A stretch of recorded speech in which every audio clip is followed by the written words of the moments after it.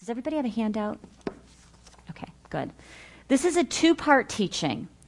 It is the foundation of the teaching came through one of my people that I really follow, Randy Clark, who is part of the Bill Johnson group, Global Awakenings and Global Legacy groups of people who believe that the Holy Spirit is alive and well and believe that Jesus heals today. And I got a beautiful book about healing. I bought it about a year ago. And this is just one little nugget out of the book. And when I read this nugget, it was like, okay, God, this is powerful. I really want to share this. So that was the foundation for this teaching. It's entitled 4 Kinds of Faith. I'm going to share 2 of those kinds of faith tonight. And I'm going to share the other 2, the second 2 weeks from now. And Kathy, you're going to get a kick out of this because Holy Spirit is pretty amazing. Because the first scripture that I want to share before we get into the meat of the teaching is Hebrews 11:1, which is all about faith, because we're talking about 4 kinds of faith tonight. So the scripture says, now, faith is the substance of things hoped for and the evidence of things not seen. And that's what Kathy was just talking about. Faith is the substance of things hoped for. So let's start with the word faith. The word faith means to be fully persuaded, to be fully convinced, to have a conviction in your heart that you believe with all your heart. Now, the issue we have in our world is that your faith can be in many different things. Your faith might be in the medicine. Your faith might be in the doctor. Your faith might be in the alternative medicine. Your faith might be in the one that I've heard a lot lately is essential oils. I hear that all the time recently. Your faith might be in essential oils. This faith, because this comes from the Word, this comes from the Bible, the faith that Hebrews 11:1 is talking about is faith in God and in His promises, in His Word. Faith in God, faith in His Word. Faith is the substance. The word substance means foundation, the very bedrock. Faith is the bedrock, the foundation of hope. I want to just use the picture right now of a house that's being built. A house has to have a very secure foundation. It is probably the most important part of the whole house. Nothing in that beautiful house is going to be worth anything if the foundation isn't secure. This secure foundation of faith is so very important in our walk as believers. Faith, believing, being fully persuaded in the goodness of God and in the truth of His Word, and that He's good and faithful to His Word. That faith is the bedrock, the foundation of hope. Hope is what Kathy was talking about. It's that as you have faith, as you believe in God, it's the substance for expectation. It's the substance for what I see in Joy today. Her confident, joyous expectation, knowing that she knows that all is well. All is well. She is whole. She is healed. And all is well, even in the process of the different things that she's going through medically right now. All is well. She has this confident, joyous expectation. So faith, being fully persuaded of the truth of the Word, is the foundation for that hope. Now today we're going to look at we're going to look at 2 accounts today and 2 next week or 2 weeks from now. And we're going to see people that had different levels of hope, different levels of expectation. And that's because they're coming from a different entry point into their faith. So faith is the substance of things hoped for, but it is also the evidence of things not seen. The word evidence can also be translated proof. Faith is the proof of things not seen. In my Amplified Bible, it uses the term title deed. Faith is the title deed of things not seen. So just hold that thought for a minute. I want to go to the things not seen part. Faith is the proof or the title deed of things not seen. That refers to anything that hasn't yet been revealed to your senses. It's easy to believe what you see. It's easy to believe the doctor's report that you hear. And yes, we all want to hear the doctor's report and see the piece of paper that says, healed. That problem you had is no longer there. We all want that piece of paper. But faith is proof. That faith that we have, that full persuasion of God's truth, is the proof for the things that we haven't yet seen. We don't have the doctor's report yet, but our faith is the proof that it's ours. Our faith is our title deed, that it is ours. When you buy a house, when you go and you do your purchase agreement and put your down payment down, you haven't paid it off yet, but you have a title deed. Now, the whole thing isn't done. It's not yours for probably 30 years, 15, 20, 30 years. But you have a title deed. It is yours. You have proof. You have the piece of paper. I love to use the example of an oncoming storm. If there's a big storm brewing, it's daytime. If it's daytime and there's a big storm brewing, you see the dark, ominous clouds, the big, dark, heavy clouds. And that is your evidence that a storm is coming. That storm moves through the atmosphere, and when it comes close, it brings the storm. The clouds carry the storm. But they don't only carry the storm, they also distribute it. They also pour down the rain. When all of the circumstances are right, the precipitation comes out of the cloud and you get the precipitation. Our faith is like that. Faith, I see it in you, Joy. I see it in you, Olga. I see it in so many of us. That faith is that confidence, that strength that doesn't even make sense. It's that strength that people look at you and they think, what's she on? She's on Jesus. It's that strength that rises up in you. It's that conviction that I'm healed. It doesn't matter if I don't have the doctor's report yet. I know that God's taking good care of me. And there is a peace and there is a confidence. That is like the cloud. That faith, that act of faith, that strength, that conviction is carrying, just like the cloud carries the storm, it's carrying your miracle. Faith is the title deed or the proof of your miracle. Now, Joy, you don't have the end of your story yet. Olga, you don't have the doctor's report finished thing yet. You've got lots of good pieces of it, but you don't have the final thing. But your faith is the evidence of things you haven't yet seen the full result of. But that's not all. It carries it. Your faith carries it, but it also rains it down. Your faith is the key to receiving what Jesus already did. Your faith carries it, and your faith distributes it. That's all just a little definition of faith. Today we're talking about 4 kinds of faith. Now, you may be saying, I wish I had that kind of faith. I wish I had that kind of confidence. I wish I had that kind of strength, but I don't feel that way. Now, here's some really good news. You do have faith. If you're a believer, if you have said, Jesus, I give you lordship of my life.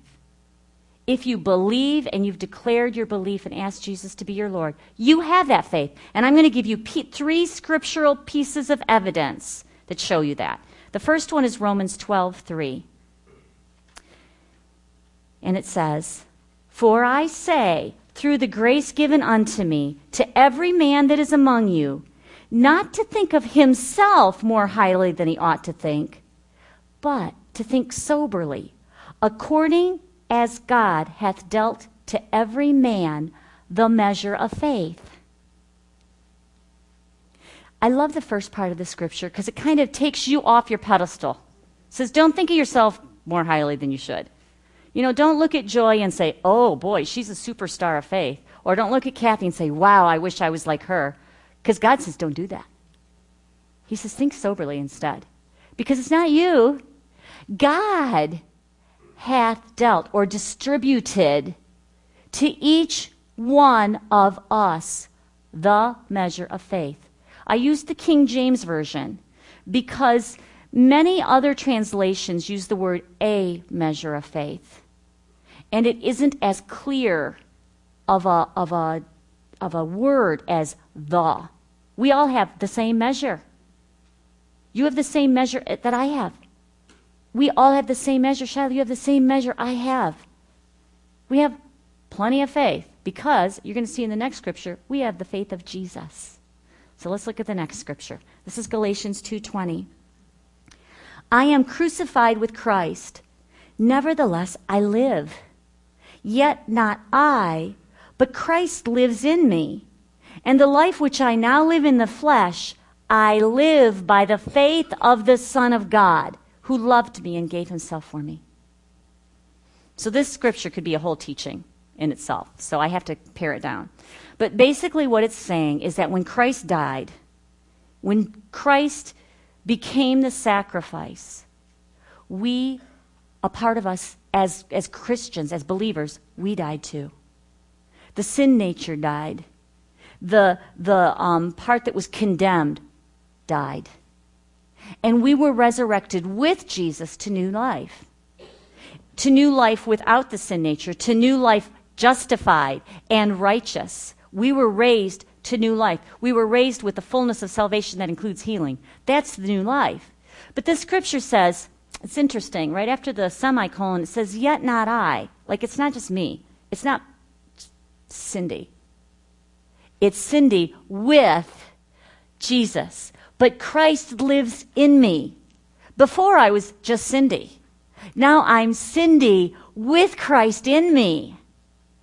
And then it goes on, and this life that I now live, this new life, this fullness of life, knowing God, knowing Jesus, this is how I do it. I do it by the faith of the Son of God. That's how I do what I do. That's how I believe what I believe. That's how Joy believes what she believes, and Olga believes what she believes, and Rhonda and Penny and Shiloh and all of us. It's not us on our own. We couldn't do it. But with Christ in us, with the faith of the Son of God in us, that measure of faith that was planted in us, is the faith of Jesus. Because Christ lives in us. That's pretty awesome, isn't it? And the next scripture is written about the new church. Because you're saying, well, that's all well and good for the apostles or for Paul or for, the people who knew Jesus up front and personal. But the next scripture is from the book of Acts. And this is after Jesus had been raised from the dead. And they were moving ahead and the church was being born. And new Christians were being added to the numbers day by day by day. And listen to this. This is the account where the apostle Peter and John had healed a man who had been lame from birth. So he'd never walked. And they healed him. And he got up and was walking and leaping and dancing and rejoicing. And then people were questioning how that guy got healed. And this is what Paul wrote. By faith in the name of Jesus, this man whom you see and know was made strong. It is Jesus' name and the faith that comes through him that has given this complete healing to him, as you can all see. So Paul's saying, it wasn't us. It was the power of the name of Jesus and faith that comes through Jesus. That's how this guy got healed. That's how he became strong. So here's the purpose for this teaching.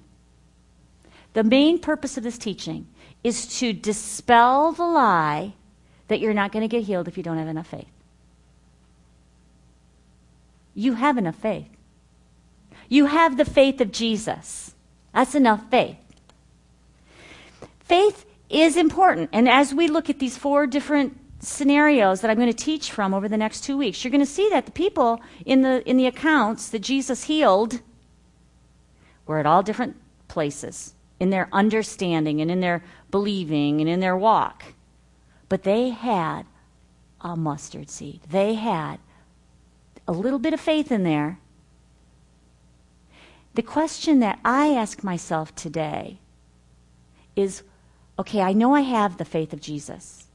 The question is, how much do I understand? Because knowledge is a big deal. And what measure of the measure am I using? Many of us haven't, don't even access it because we don't know. We don't understand. We have a lack of knowledge. So the question isn't, do I have enough faith? The question is, what measure of the measure that I have am I activating? And here's the good news. Jesus will meet you right where you're at. We don't want this thing about, do I have enough faith, to be a stumbling block, because it can be. If you're looking at yourself and saying, do I have enough faith or am I messing up? Your faith will slip away. It'll be hindered because you're going to be looking at yourself instead of Jesus. And we want to keep our eyes on Jesus because that's where our faith is. That's what it's in, is Jesus. Okay. So tonight's going to be formatted a little differently.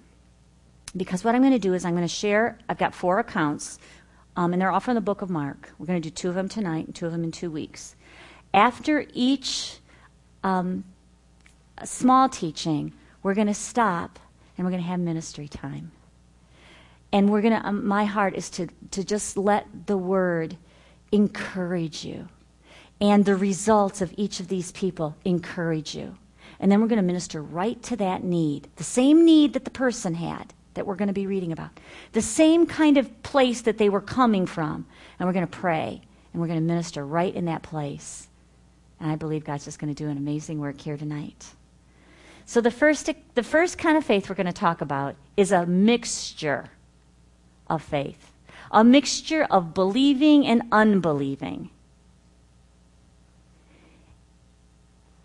And if you can kind of faith. If you can, Jesus. If you can faith. Okay, this is Mark chapter 9, starting with verse 17. Then one of the crowd answered and said, "Teacher, I brought you my son who has a mute spirit. And wherever it seizes him, it throws him down. He foams at the mouth, gnashes his teeth, and becomes rigid. So I spoke to your disciples that they should cast it out, but they could not." Jesus answered the father and said, "O faithless generation, how long shall I be with you? How long shall I bear with you? Bring him to me."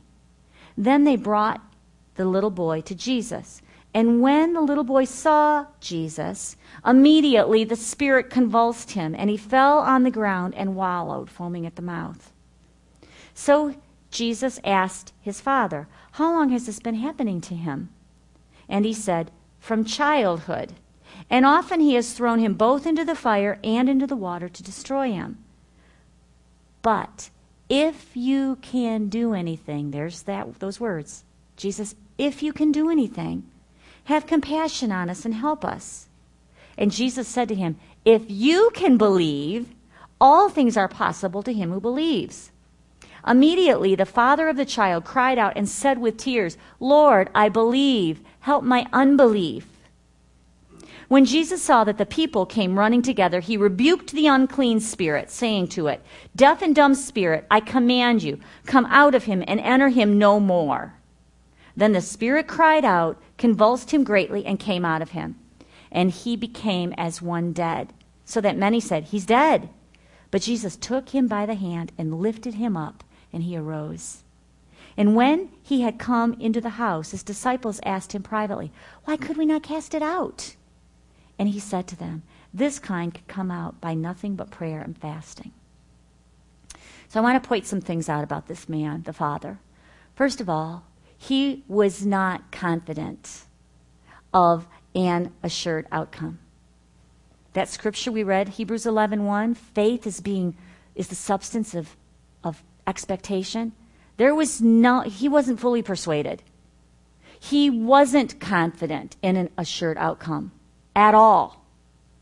The second point is that he was not in agreement with God.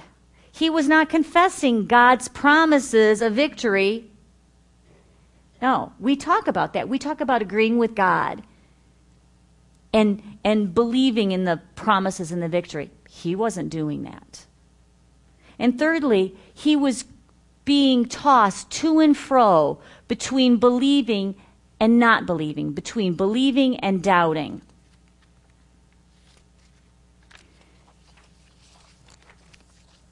That was a big obstacle. That was a huge obstacle. And it's a huge obstacle in many of our lives. The obstacle of unbelief. Most people think that if you're believing God, then you automatically don't have any unbelief.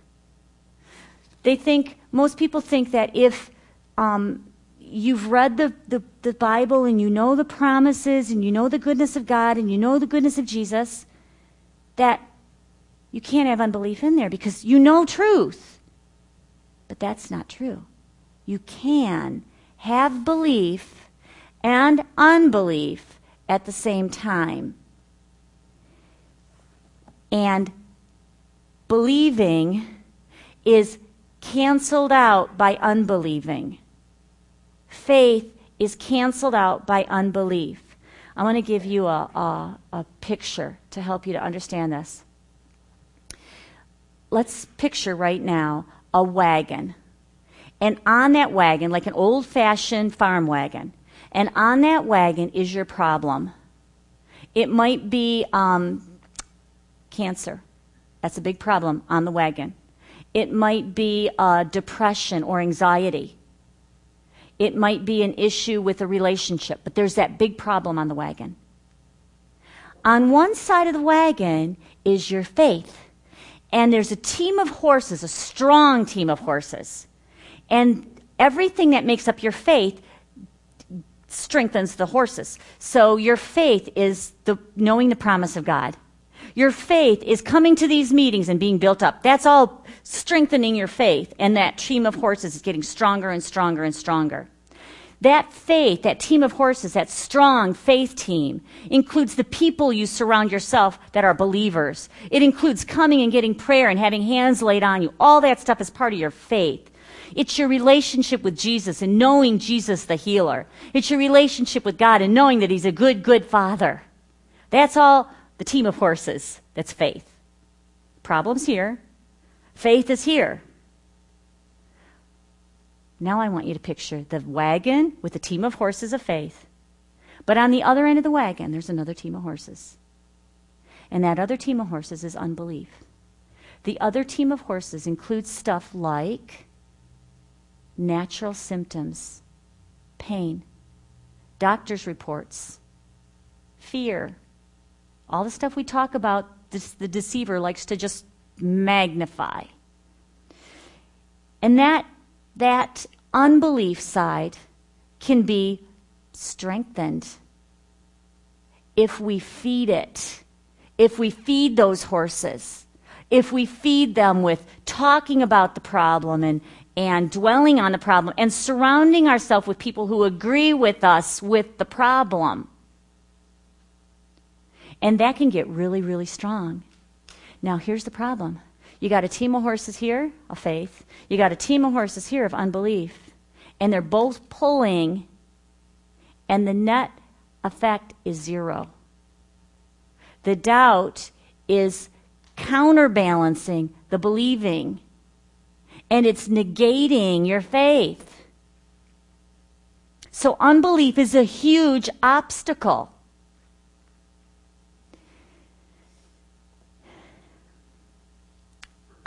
We've got some really good teachings on this topic, and I'm not teaching on it tonight. But I needed to give that much information to you to go into the rest of the story. But this is one thing I do want to say. First, I want to say there's a really good teaching. It's called Unbelief, the Enemy of, the Enemy of Faith. It's on the video. Unbelief, the Enemy of Faith. It's powerful teaching. But this is one piece I want to tell you. Remember the last line of the scripture when Jesus said this kind only goes out by prayer and fasting? I'm not going to go into a teaching on fasting, but let me just say this much. Whatever you feed will grow in strength. If you feed your faith is going to grow stronger. But if you feed the unbelief, if you feed the problem, if you talk about the problem and feed it, it will get bigger and bigger, and you're magnifying it. We've talked about that a lot. So Jesus said this kind only comes out through prayer and fasting. We need to starve unbelief and feed faith. Starve unbelief. Starve that stuff. Don't feed it. Don't give it life by talking about it and dwelling on it and being self-absorbed in the problem. Instead, feed your faith. Okay, now, what I want to do, I want to say this first before I go on. We're talking about different kinds of faith, and this is the one that's a mixture of faith and unbelief. But here's the good news. You don't need to have a big faith. Remember, we have the measure of faith, and it's the faith of Jesus. So you don't need to have this super huge faith. It just needs to be pure. A faith that isn't canceled out or negated by unbelief. It's just a pure faith, just a tiny bit. But if it's pure, you're saying, I just trust you, God. I'm taking all that stuff over there captive. I'm not even going to dwell on it. And I just trust you, God. Just trust you, God. Coming here is a powerful thing to do and being built up. Trusting God. Doesn't need to be big, just pure. So let's look at how this kid got healed, because Jesus healed him. First, I want to talk about 4 key factors, and then we're going to look at seeds of breakthrough. We're going to look at 4 key factors that are part of this account. And as we do, you may connect with some of these factors. It's okay. It's okay. Even though they're issues, it's okay, because there are seed of breakthroughs to take you right out of those factors and into healing. So here's the first key factor. The son's condition was extremely serious. That was a big factor. And the scripture gives us evidence of that in verse 17. Then one of the crowd answered and said, Teacher, I brought you my son who has a mute spirit. And wherever it seizes him, it throws him down. He foams at the mouth, gnashes his teeth, and becomes rigid. So I spoke to your disciples that they should cast it out, but they couldn't. So this boy had a very grave problem. He was mute. He had some kind of a grave seizure disorder with grand mal seizures. And then later in the account, it even says that it throws him into the fire or into the water. So there were all kinds of there was a very seriousness to the health issue that the little boy had. So looking at your own situation, it may be very serious. It may be extremely serious, but the problem is the important thing is your view of the seriousness. Is your view of the problem greater than your view of the solution? If it is, you're believing a lie. If your view of the problem is bigger, it seems bigger than God, you have an inaccurate view of God. The truth is that when we compare any sickness, no matter how big, my friend in Singapore, who just got the really bad report, no matter how big it is, the greatness of God and his ability and his willingness to heal completely cancel out that problem. There's no contest. God, problem. There's no contest. God is so much bigger, so much stronger. He is greater than any condition, no matter how great that condition might be or how serious it may appear. We need to change our perspective.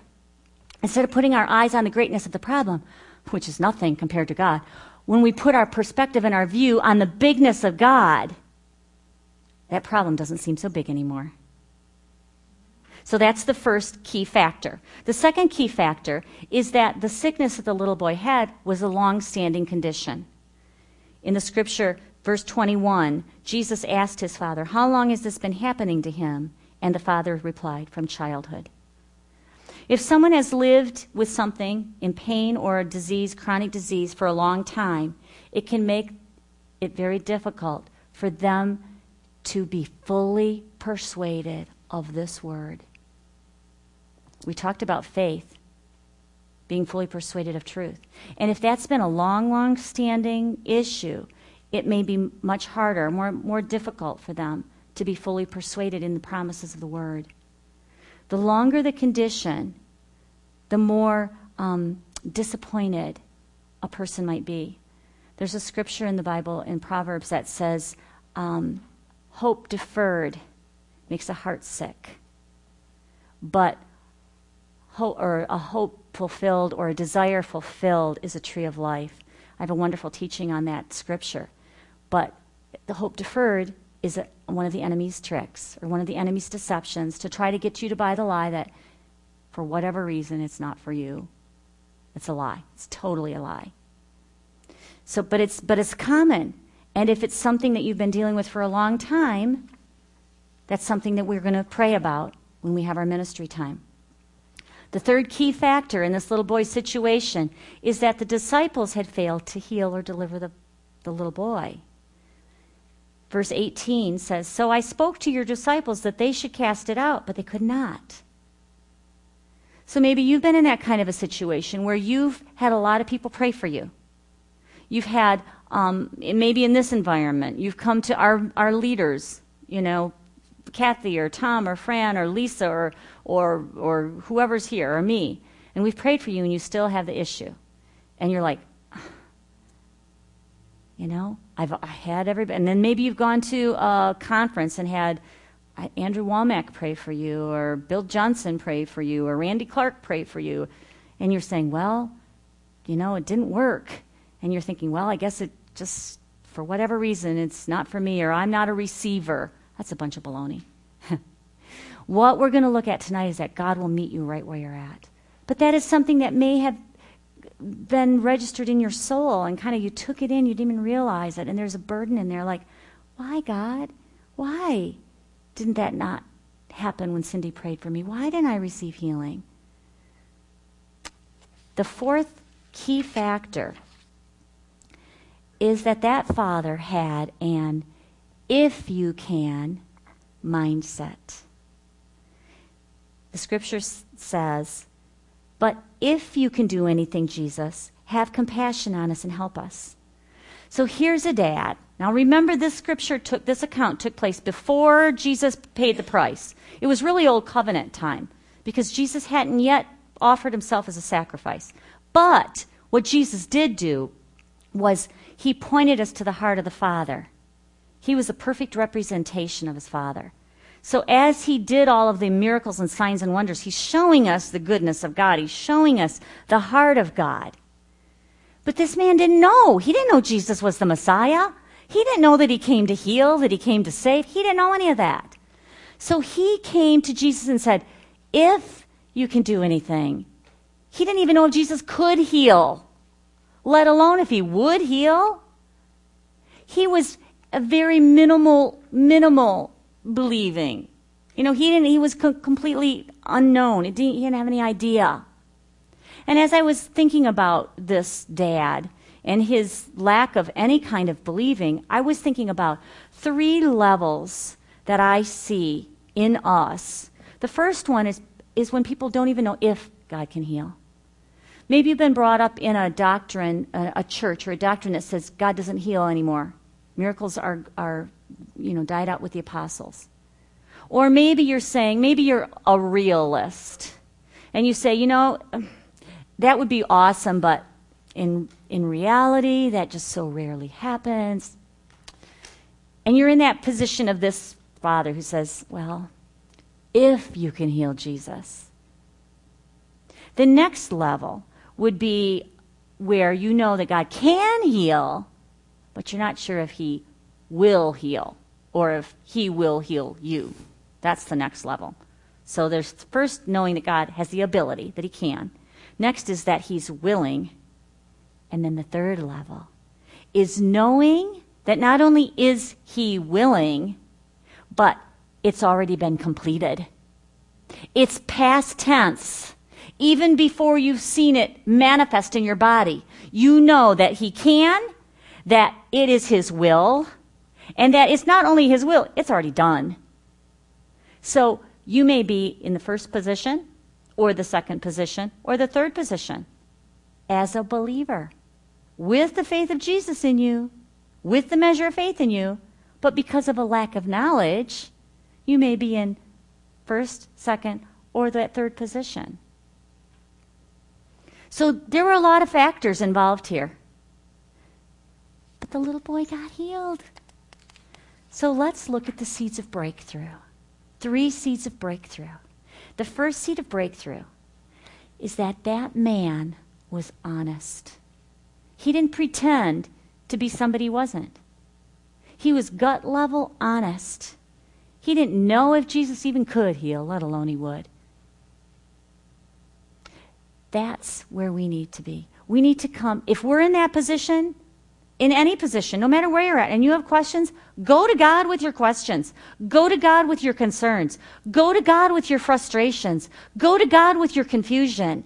And say, God, I'm just laying it out. This doesn't make sense to me. Help me to understand.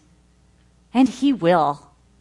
He will. He wants us to come to Him, just like we want our kids to come to us. And that's what this man did.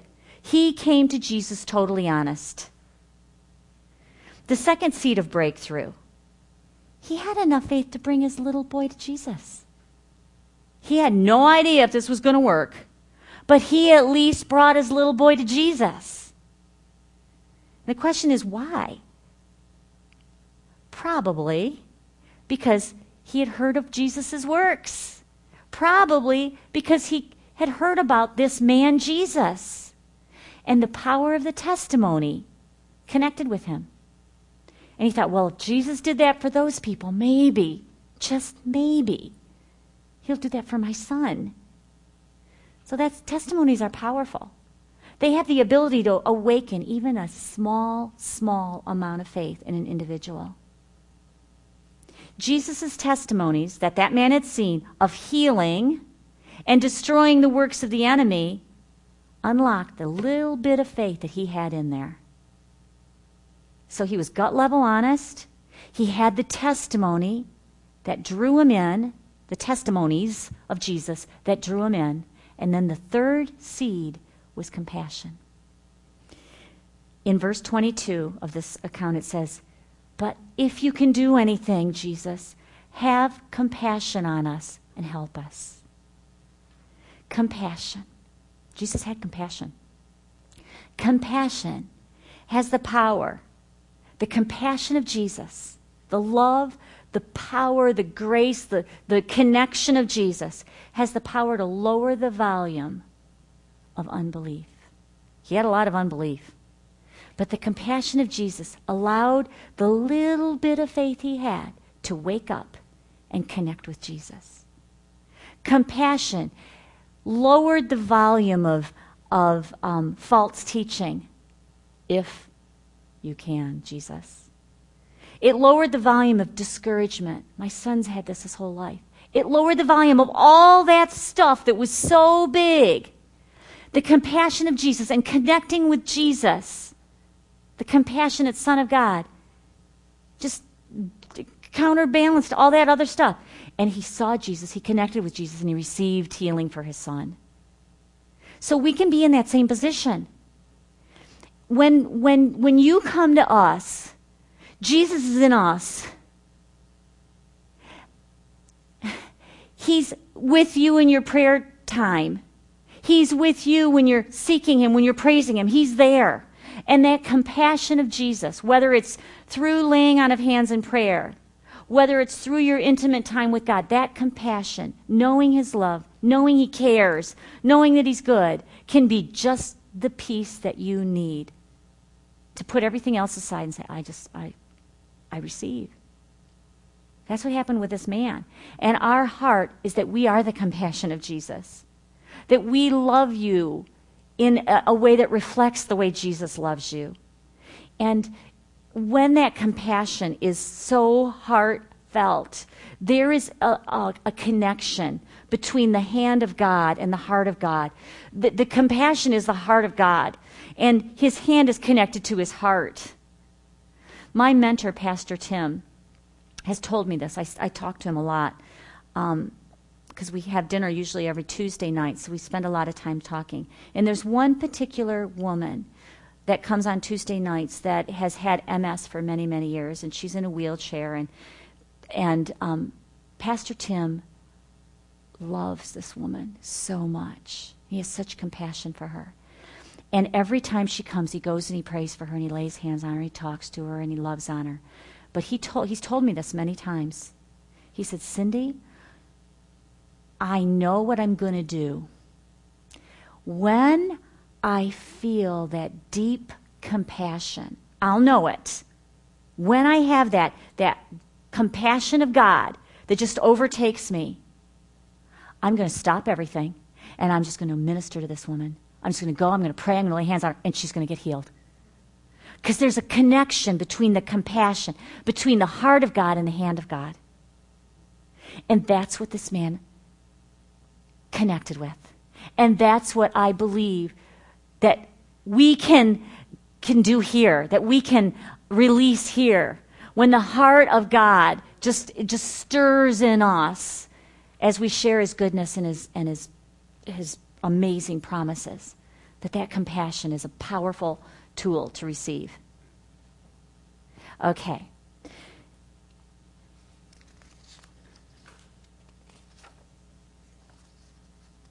Ken, is this where yes, this is where. Okay. What I want to do now, we're going to take a little mini break, and we're going to watch a video. It's just a 5-minute video. This is a video of a woman that I know personally who reminds me of this dad. Some of you know her name's Chris Carlson, but she's a woman who was very skeptical. She was just like this guy who was said, if you can, Jesus. She didn't even know if miracles were for today. She was very skeptical, and she certainly didn't know if it was God's will to heal her. She literally said to the person who was praying for her, I don't believe in this healing stuff. But the compassion of the woman that was praying for her, her name's Marlene Kleps, a lot of you know her. The compassion of Marlene I believe, did just what happened here. The compassion of Jesus, the compassion of God flowed through Marlene, and that lady got healed. And I want to show you this testimony because then we're going to pray. Then we're going to have some time of corporate ministry, and we're going to pray. And I believe that there's just something stirring in you between the testimony and the truth and the little seeds of breakthrough that we've seen in this account to know that no matter where you're at, it is more than enough for you to receive here and now, this very day. So Kent, go ahead and play that video. Out of nowhere, I had like this lightning bolt of piercing, burning pain. It was the most excruciating pain I'd ever felt in my life. Come into the upper part of my left cheek, and it just pierced straight through my face. It was 1997 when 25-year-old Chris Carlson started having the attacks. At first, they lasted a few seconds, but every day they returned, more painful and more often. But when Chris would have one of the shocks, the spikes of pain in her face, I could see it instantly. Her eye would close up, her face would kind of scrunch up. My face would swell up with the pain, and so literally my face would constrict. Doctors couldn't find the cause, and the faintest touch on her face or exposure to light would trigger an episode. The pain from her sensitivity to light became so debilitating, she had to leave her job as an engineer and isolate herself from friends. Our house was becoming darker and darker and darker. I mean, a light bulb would go out, we wouldn't replace it. And so literally it was dark, but emotionally it was also dark. Finally, after 6 years, doctors discovered Chris had a rare chronic pain condition called TN, or trigeminal neuralgia. It affects the trigeminal nerve that carries sensation to the face and brain. It's also known as the suicide disease. Because people just can't get out of the pain, and so they will eventually take their own life. I mean, it was very stressful. It controlled everything about our lives, every decision we made. For the next 9 years, doctors treated Chris with medications, injections, and surgeries, but they provided only temporary relief. Chris and Dave say during this time, They prayed for everything except healing. We pray to get the right doctor who would know what was going on. We'd pray to get the right procedure, but never did we know to just pray to take it away. So with all her options exhausted, Chris asked God to help her cope with the pain. You have to help me. I can't do this. Well, if I have to live with it, God, you got to help me to live with it. You know, I can't do it all by myself. So you're going to have to step in and help me. In August 2012, Dave encouraged her to attend a healing service hosted by a local pastor, Tim McCarthy. The guest speaker was Marlene Kleppies, a woman healed of cerebral palsy. Pastor Tim introduced her by showing her story that once aired on the 700 Club. And then afterwards, Pastor Tim said, Marlene would pray for people if you'd like prayer. And so I look at Dave and I'm like, okay, let's go. It's time to go home. He's like, are you kidding? You are going up for prayer. Reluctantly, she went forward. I said, look, I don't believe in this whole healing business. And she says, okay. Okay, I'll believe for you. That's not a hard task. And then I remember feeling that it was very important that I touch the side of her face. And then she asked to touch my face. And nobody ever touched my face. But I let her. So she puts her hand on my face and says just a simple prayer. She's getting very bouncy and joyous, and she's like, oh, I didn't expect that. There it is. And so, of course, I don't say, yes, I'm feeling heat in the back of my neck. She finishes her prayer, and I say, okay, thank you very much. Have safe travels home. As the couple headed home, a tingling sensation spread throughout the left side of her face. For 25 minutes, I had that. And then I had nothing. My face just opened up. My eye opened, and I had no pain. She's like, I don't feel any pain at all. I'm like any pain? And we were both just confused. You know, where's the pain? It had been 15 years, and it was gone. Chris was in awe of what God had done. In that moment, I was quiet. The pain is gone. But there was no reason for me to be healed. I wasn't in the Word all the time. I wasn't actively asking for healing. I wasn't, I didn't have my ducks in the row, And I was healed only because He loves me. Chris and Dave say the miracle made them reevaluate their priorities. They quit their jobs and sold their belongings. Today, they travel as missionaries and spread the word about God's healing power. He's absolutely incredible, isn't He? That I can go from being so sick to this is just amazing. And we have the most blessed life.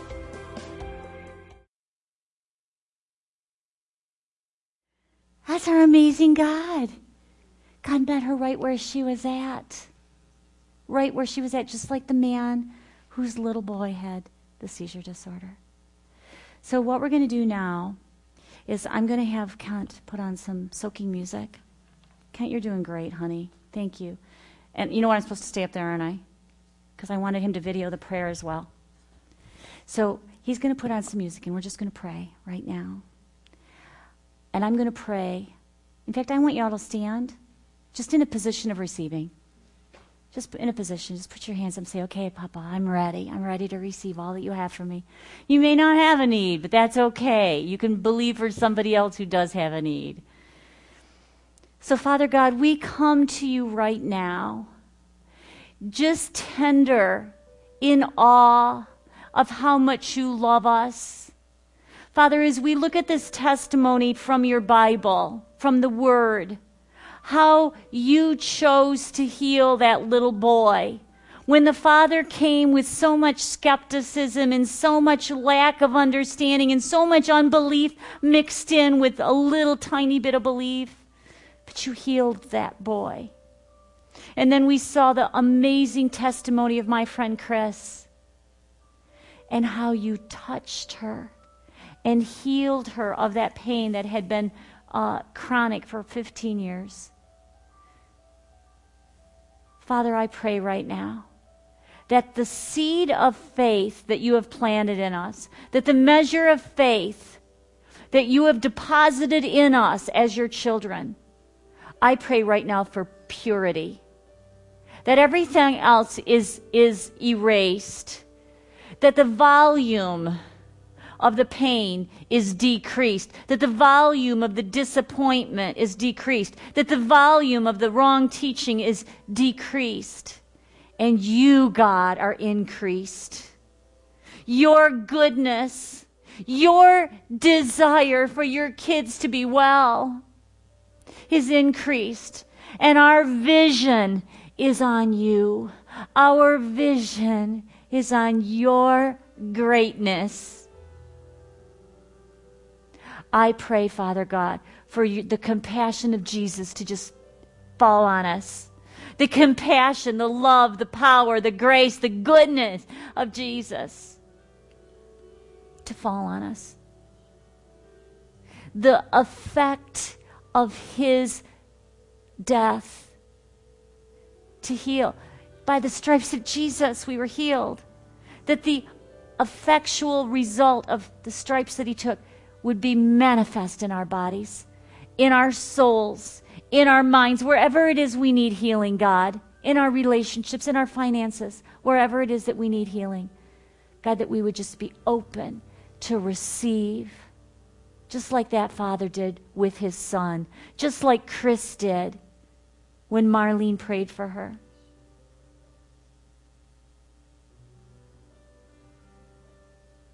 If you've been saying, God, this is really good news, but is it like a fairy tale? God, help us to know your ability to heal. Help us to know that, yes, you can. Today. This very day. This very day. And I also want to pray right now for the specific things that we've seen Jesus heal in these accounts. I want to pray for seizure disorders, first of all. And Shiloh, I want to pray for your daughter, as well as anybody else that has a loved one that has any kind of a seizure disorder or a neurological disorder. So I pray right now for the brain. I pray, Father God, if there's any misfiring or misconnections moving from the brain and into the body, God, that you would go and just heal it, restore it, and make these little ones well, or these people well that have any kind of seizure disorder or any kind of brain function disorder. Father, I pray for a creative miracle right now. If there needs to be something added so that the electrical and the chemical currents can move the way that they're supposed to move through the brain and into the body. Creative miracles, God. We're just believing right now for creative miracles. And I speak specifically to seizure disorder. And I command it to go. I command any demonic influence, just like Jesus did. I command any demonic curse or iniquity to be cast off, removed, and broken. In Jesus' name. And I also speak over any nerve pain. Chris was healed of trigeminal neuralgia. So if there's anybody listening that is diagnosed with trigeminal neuralgia or any other nerve pain, I pray right now for supernatural healing, that just like Chris felt the heat of God just go and cauterize that nerve and the issue, and then it was gone. The pain was gone. I pray right now for supernatural healing of nerve pain. Thank you, Jesus, that you love us so much that you paid the price. Thank you, Father, for your compassionate heart and your healing hand. And right now, we choose to simply say, we believe, we trust you, we believe, and we receive. In Jesus' name, amen. Amen. Okay, go ahead and have a seat. Thank you, Jesus. Thank you, Jesus. Thank you, Jesus. I'm going to look at the next account, which is much shorter. We should be able to wrap up our evening within maybe 15 minutes or so, just so you know timing-wise, because we are running a little long tonight. But the second kind of faith that I want to talk about is called some faith. And the phrase that we're going to be hearing is, if you are willing. If you are willing. The scripture reference is Mark chapter 1, starting with verse 40. Now a leper came to Jesus, imploring him, kneeling down to him and saying to him, if you are willing, you can make me clean. Then Jesus, moved with compassion, stretched out his hand and touched him and said to him, I am willing, be cleansed. As soon as he had spoken, immediately the leprosy left him and he was cleansed. So this, if you are willing kind of faith, is a person that doesn't question whether God can heal. They recognize God's greatness. They recognize that he can heal. They recognize that he can do anything. But they don't know in their heart if it's God's will to heal. Okay, this is the obstacle that we're going to talk about and uncover. It's a big obstacle. We've talked about it in here a lot. And it's that obstacle where we've been taught something wrong. We've been indoctrinated with a lie. And the lie is that it might not be God's will to heal.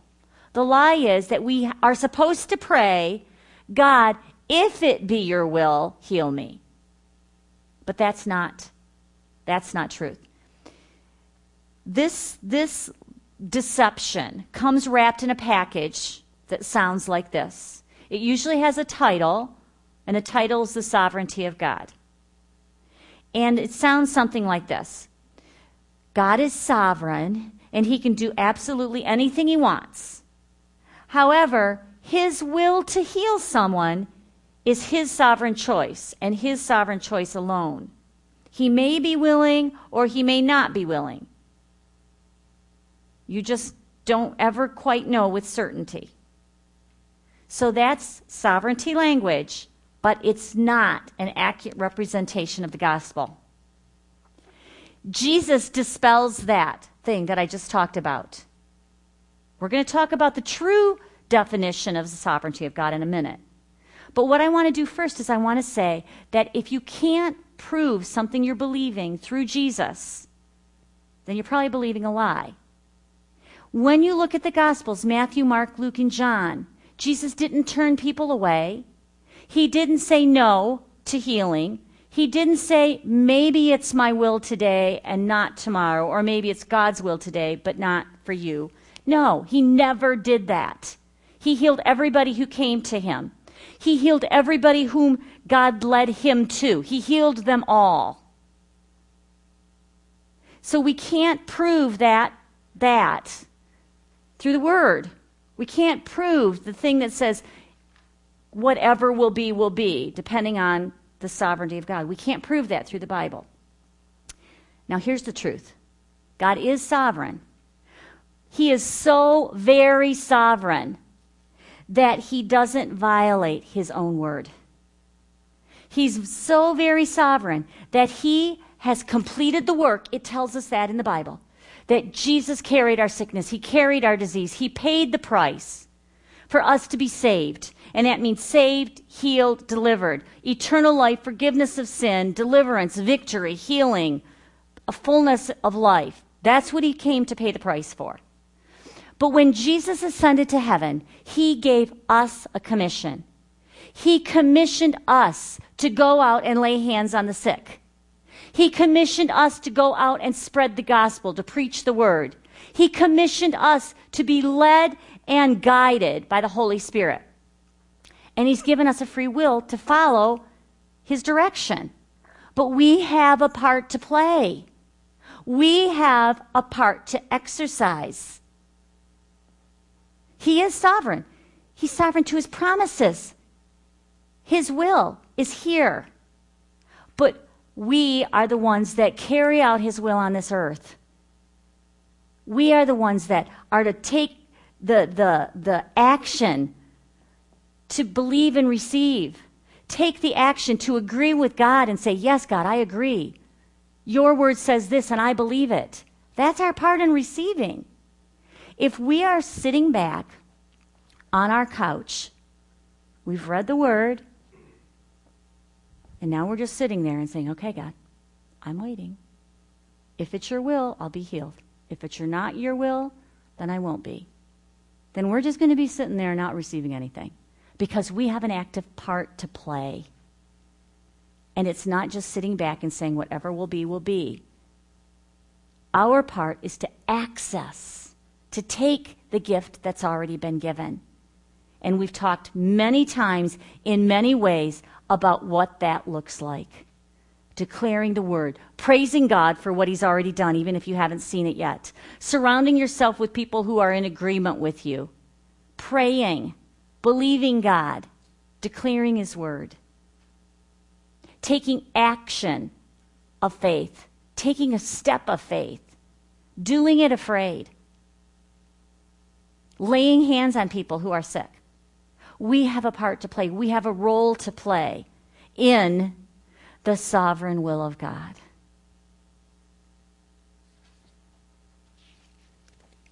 So, let's look at this scripture and look at two key factors and then the seeds of breakthrough. Here's the first key factor. That man came desperate. In the New Living Translation, verse 40 says, a man with leprosy came and knelt in front of Jesus, begging to be healed. If you are willing, you can heal me and make me clean, he said. He came desperate. Desperation has the ability to override theology and bring a person into a divine encounter with God. That's what happened to me. I was very religious. I had a theology that I believed with all my heart. I lived it for the first 43 years of my life. But when I was diagnosed with stage 4 cancer, I was desperate.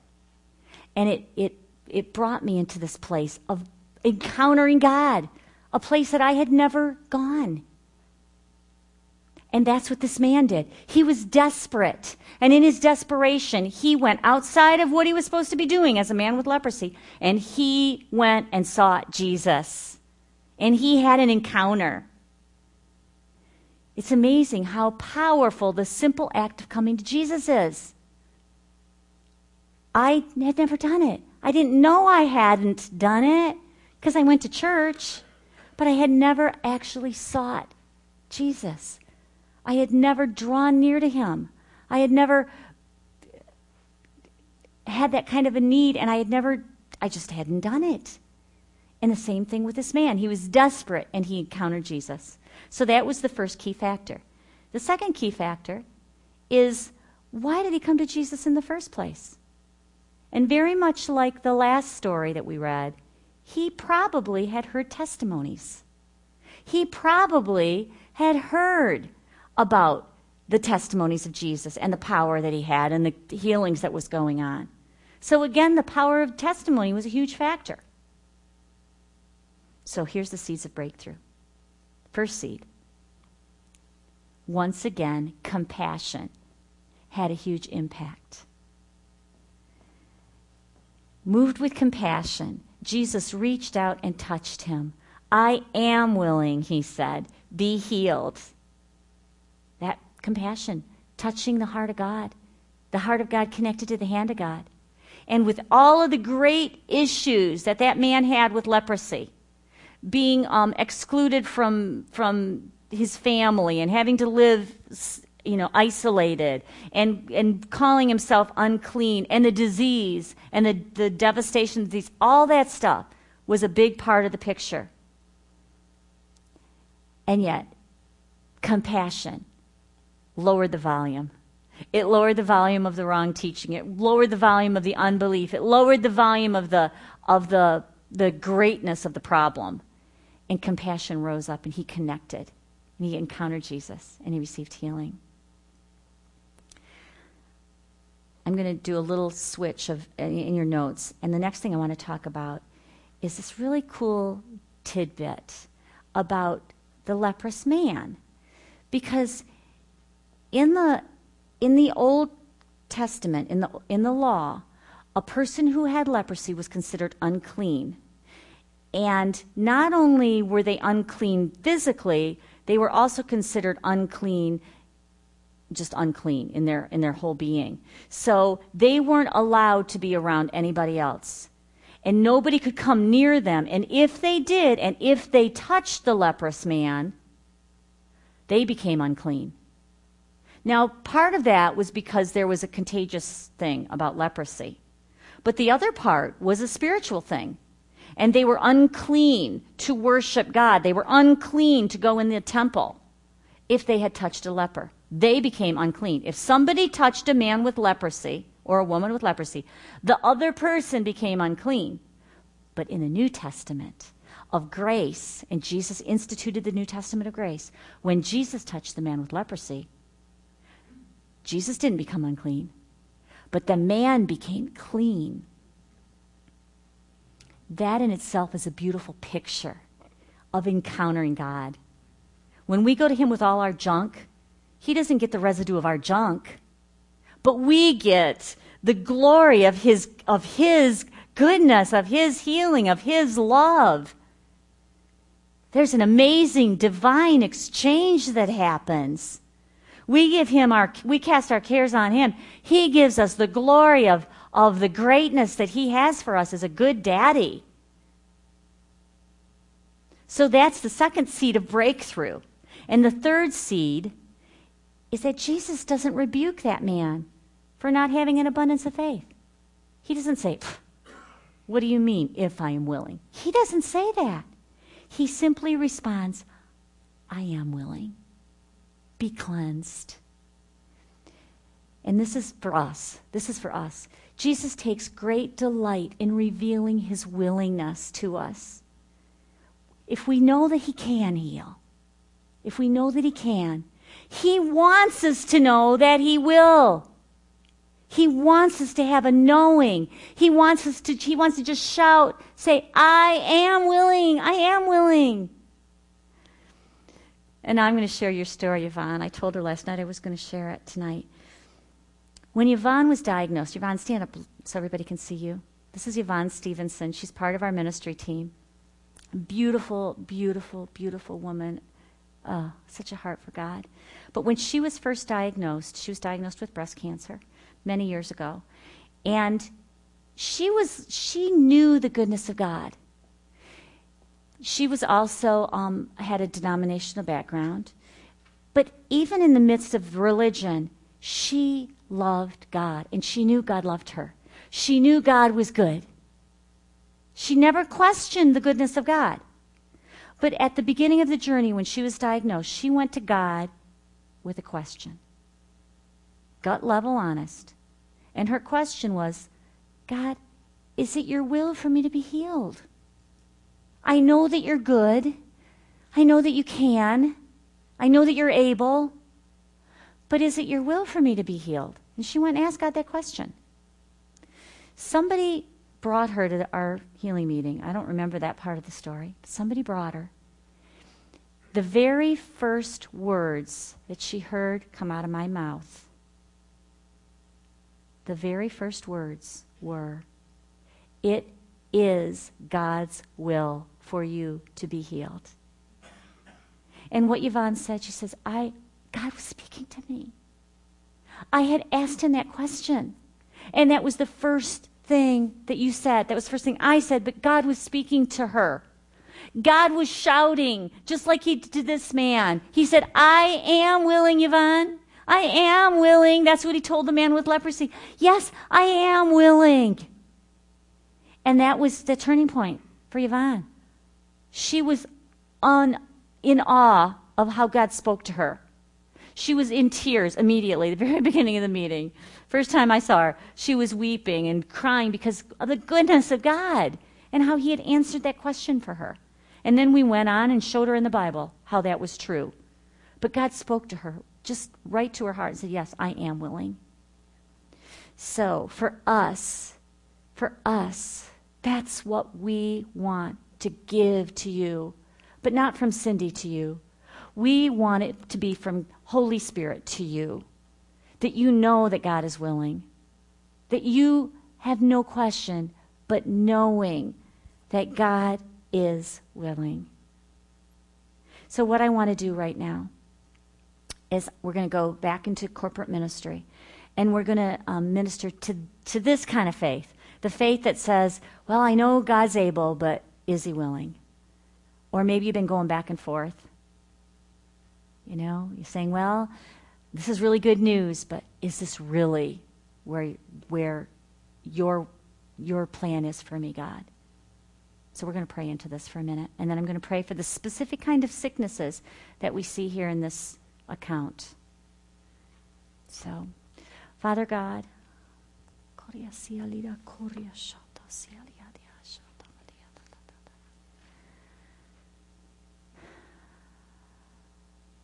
I thank you, Lord. I thank you, Lord, that as we see these imperfect people who came to you,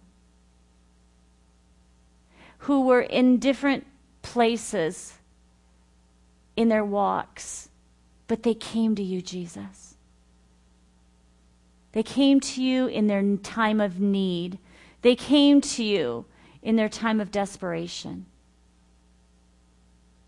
And Jesus, you met them right there with compassion,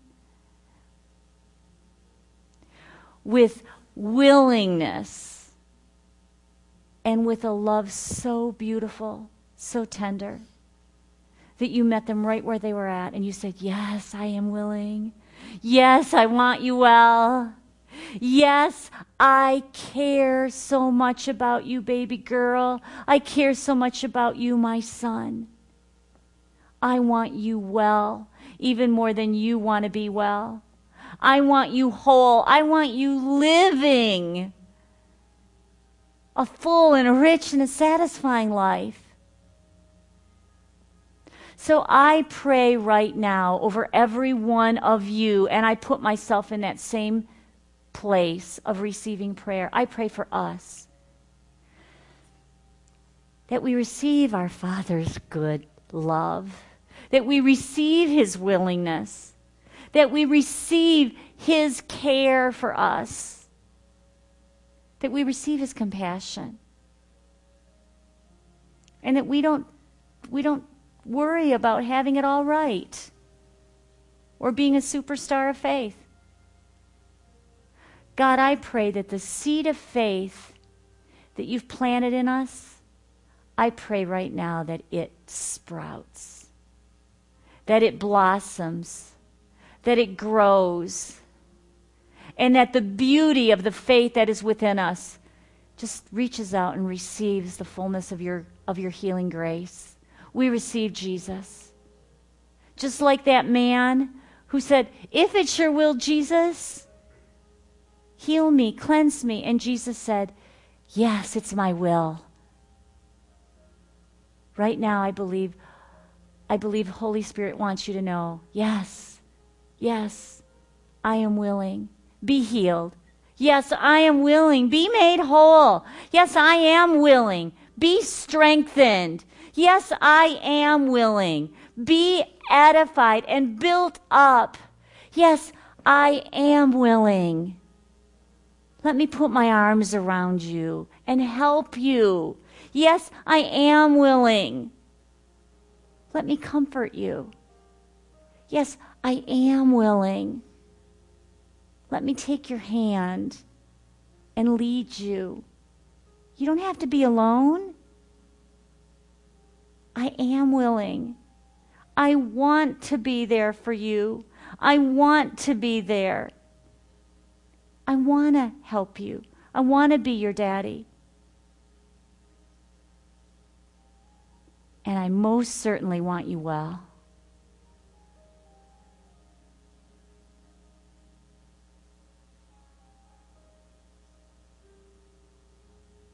I pray right now for any kind of skin disease, any kind of disorders of the skin. I pray right now for psoriasis, for eczema, for any allergic issues with skin, hives, any kind of skin issues. I speak over those skin issues right now and I say, be healed, be cleansed, be cleansed, be made whole. I pray that the skin is rejuvenated and healed so that there's not even any scar or sign of whatever that skin issue was. I speak over melanoma. I speak over any basal cell cancer. I speak over any, what's the other one? Sarcoid tissue? Squamous cell, thank you, squamous cell. I speak over squamous cell, melanoma, or basal cell cancer. And I call them healed, healed, healed in Jesus' name. Cleansed and restored, restored to normal in Jesus' name.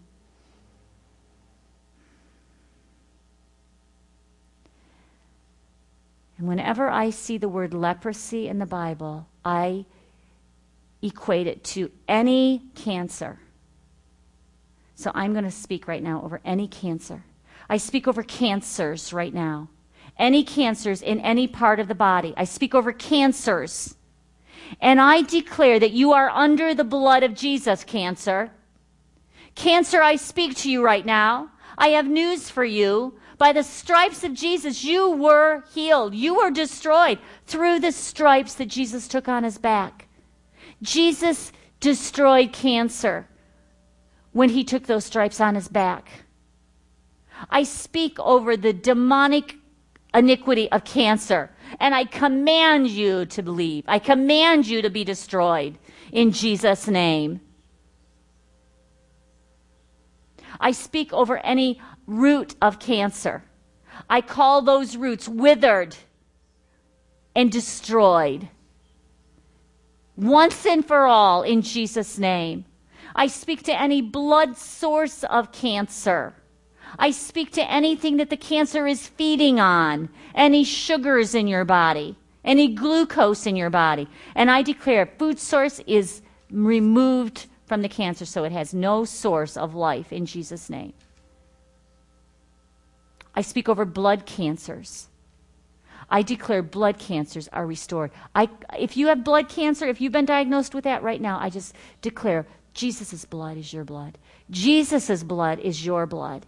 And Jesus' blood is whole and powerful and perfect. So I say, blood cancers. That's a joke. So Jesus, thank you for healing. Thank you for healing. Thank you for restoring. Thank you for all cancers being healed, all cancers being restored to normal. I call bodies being healed and strengthened and restored to normal in Jesus' name. Thank you, Lord, for health, divine healing, divine health. And I pray, Father God, for all the people here and all the people that are listening, that there is a health that rises up and restored, and that we walk out the remainder of our days walking in divine health and wholeness all the days of our life.